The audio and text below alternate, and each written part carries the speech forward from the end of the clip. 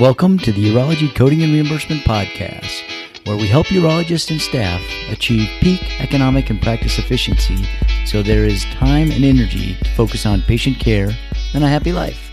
I'm your host, Scott Painter, with my co-hosts, Mark Painter and Dr. Ray Painter. Welcome to episode 23 of the Urology Coding and Reimbursement Podcast. I'm your host, Scott Painter, with my co-hosts, Mark Painter and Dr. Ray Painter.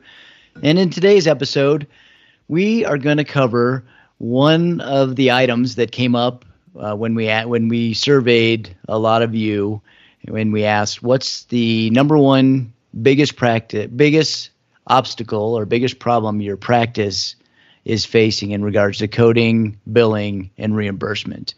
And one of the things that came up pretty commonly was changes or new rules or new things coming down.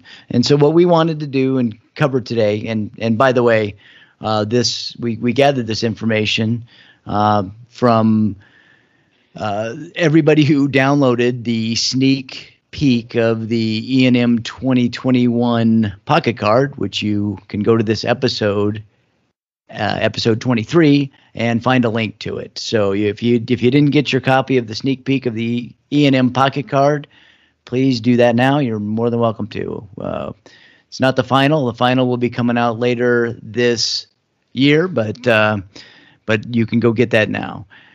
So one of the things that we wanted to cover was the new ICD-10 codes. So what's coming up in ICD-10, and really go through kind of what you have to look forward to in regards to ICD-10. And Ray would like to, I think you were going to share a little bit about your thoughts of ICD-10 and kind of give us some history or give us some backstory, if you will. Thanks, Scott. I'd like to share with you the fact that, well, many of you know that I started practice in the 70s. And at that time, we had to give a diagnosis code, but it wasn't tied to our payment. And I am very empathetic with all of those practicing today. I'm sure glad I'm not having to deal with the ICD-10. It's unfortunate that they've made things so complicated and so detailed, and they have it tied to your payment. It's good to have the detail and data collection, but to tie it to the payment and to create the chaos at times of having to pick not the most correct code for what you did, but one that is correct and will also get you paid.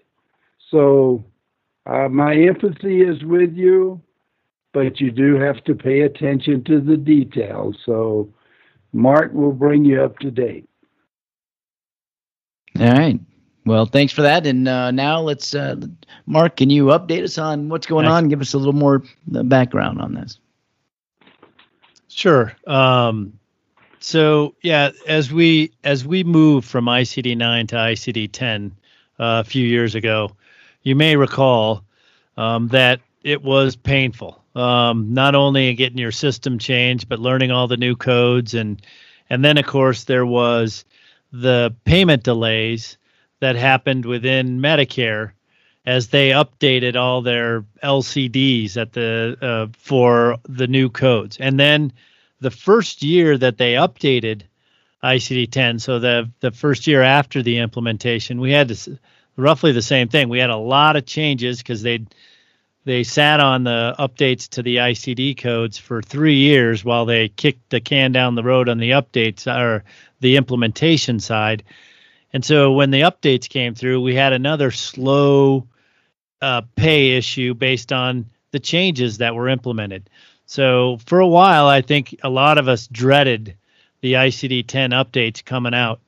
And Ray is correct. The ICD-10 CPT tie at this point in time is not only there, but getting actually a little bit tighter as payers and and really Medicare as well are trying to really tie down CPT codes to ICD codes submitted at the same time. And we're seeing a number of denials across the board for groups that are either putting ICD-10 codes in the wrong order or forgetting to add ICD-10 codes, or the other one is they're providing services for which the ICD-10 or the disease that's documented in the record is not included. So it is an unfortunate piece, but a reality that we have to deal with as we go through. So making sure that you're up to date with ICD-10 and understanding the ties that ICD-10 has to the CPT codes is very important, and unfortunately payer specific in some cases. So you do want to make sure you get these updates in as soon as possible. And I think one of the things that people maybe lose track of a little bit is that ICD-10 updates on October 1st, not on January 1st when the CPT codes do. So we're already coming up on it, and by the time you listen to this podcast, it's already time to start looking at things. Now, the good news is that the changes that they're making to ICD-10 year over year after that first update really have not been as significant or as hand-wringing or really impactful. And this year is no different. So today we're going to go over the updates to ICD-10 for 2021. Again, those go into effect on October 1st. And we really only had a few changes that are going to affect urology directly. First off, in the nephritic and nephrotic area of the Chapter 14, which is diseases of the genital urinary system, for codes N00, N01, N02, N03, N04, N05, N06, and N07. There was a new code added with a point A for each one of those codes to indicate that C3 glomerulonephritis is present in the patient. So again, these are not huge changes and probably won't affect a number of urologists day to day, but those are new codes. You do want to make sure, again, that those are added in to your electronic medical record and can go to both AUA Coding Today, the CMS website, or you can also go to your various coding sources to try and get those updates so you're ready to go for the beginning of the ICD-10 year, which is October 1st. A couple of other changes that they made. They did expand under the definition of chronic kidney disease, so CKD stage 3. They added some specificity, so code N18.3 is no longer a specific code. You are going to have to add a fifth digit. They added a 0.30, 0.31, and 0.32 to provide some additional staging information for CKD stage 3. You've got unspecified, 3A, and 3B now for that. Now, they did not change any of the other codes relative to GU, nor did we have, from what I scanned through, any changes in the symptoms codes, the R code series that we use. Now, there were, of course, some new codes related to COVID that did get added this year that you may want to look at, but those were added back in April, so you may be using those already. And then they did make a clarification or add a clarification and inclusion for code N20.1 that now says that a calculus of the ureteral pelvic junction, it should be classified as a calculus of the ureter. So that's a small change. Again, it doesn't change the coding itself. That's actually an instruction or a directive that has been added underneath the code. So luckily, we don't have a ton of changes in urology for ICD-10 this year. But again, I will reiterate that ICD-10 specificity and ICD-10 relationships to CPT codes are an increasing problem.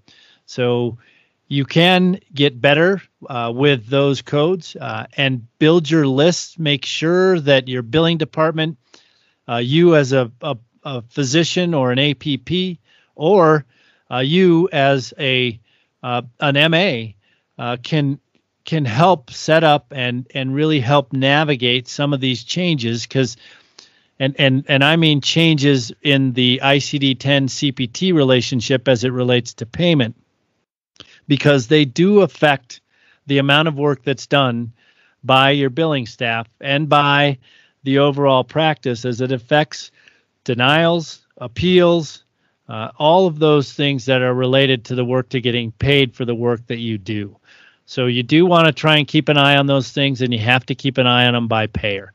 It's as Ray mentioned, problematic, but it is something that with systems you can tackle. Excellent. Well, what we can do is we'll put those codes in the episode notes. So if you go to prsnetwork.com/023, you can see those new codes that Mark mentioned. And in addition to that, we will, again, as I mentioned in the beginning, put a link to the how to get the sneak peek for the E&M 2021 pocket card. So anything else to add, Ray? Happy coding, everyone. Yeah, I wanted to add one other thing. You know, we've now had our first E&M seminar, and I've had a chance to do another version of the E&M seminar. And it's been interesting as we've rolled out these changes across the board, and the discussions that have surrounded these changes have been very illuminating as to how the changes are going to have to be adapted to. And one of the common things and that we've learned is that it really is a big change as it relates to the presenting problem component of medical decision making. So I would encourage you again to join us for the E&M coding seminars, the webinars that we are putting on, and you can find those probably at the podcast. But we've had some very robust discussions. I think I've been talking to Scott about maybe adding a couple of the webinar sessions as we get closer to the end of the year to really go through what you need to do relative to those changes, because it does represent a significant change in the thought process, and having some discussions and really going through all of the issues is going to be important as we get ready for next year. Yeah, agreed. And it was interesting on the workshop, the actual live workshop, the discussion or surrounding the different scenarios. It was a very interesting discussion. And when we went through the different, the scenarios for how to apply the new medical decision-making logic to the codes, definitely sparked some interesting comments from all. So we definitely encourage you. You know, we've created the expert's guide to mastering E&M, the new E&M rules, and we've got some great stuff in there that'll get you prepared in as little as 3 hours. So we can really help you out if you go to the podcast. I'm going to say start getting you prepared, because I think it's going to take a few exposures. Definitely some practice stuff to really get that. Yes. So it's a thought shift. Yes. Yes, and I would encourage you to start now too, because at first brush, the new documentation guidelines related to medical decision making look very complicated. But once you truly understand them, they're not that different. And it's kind of like but you got to have a full understanding of it before it hits you. It's kind of like the old joke that many of you have heard me tell at our seminars that I won't bore you now, but you need to see the light. Yeah. That's an open-ended. You're leaving them hanging there, so you got to tell your joke. Yeah. That's another podcast. All right, so to be continued. All right, any last thoughts? No, I'm good. Thanks. Happy coding. Thank you for listening to the Urology Coding and Reimbursement Podcast, where we help urologists and staff achieve peak economic and practice efficiency so there is time and energy to focus on patient care and a happy life.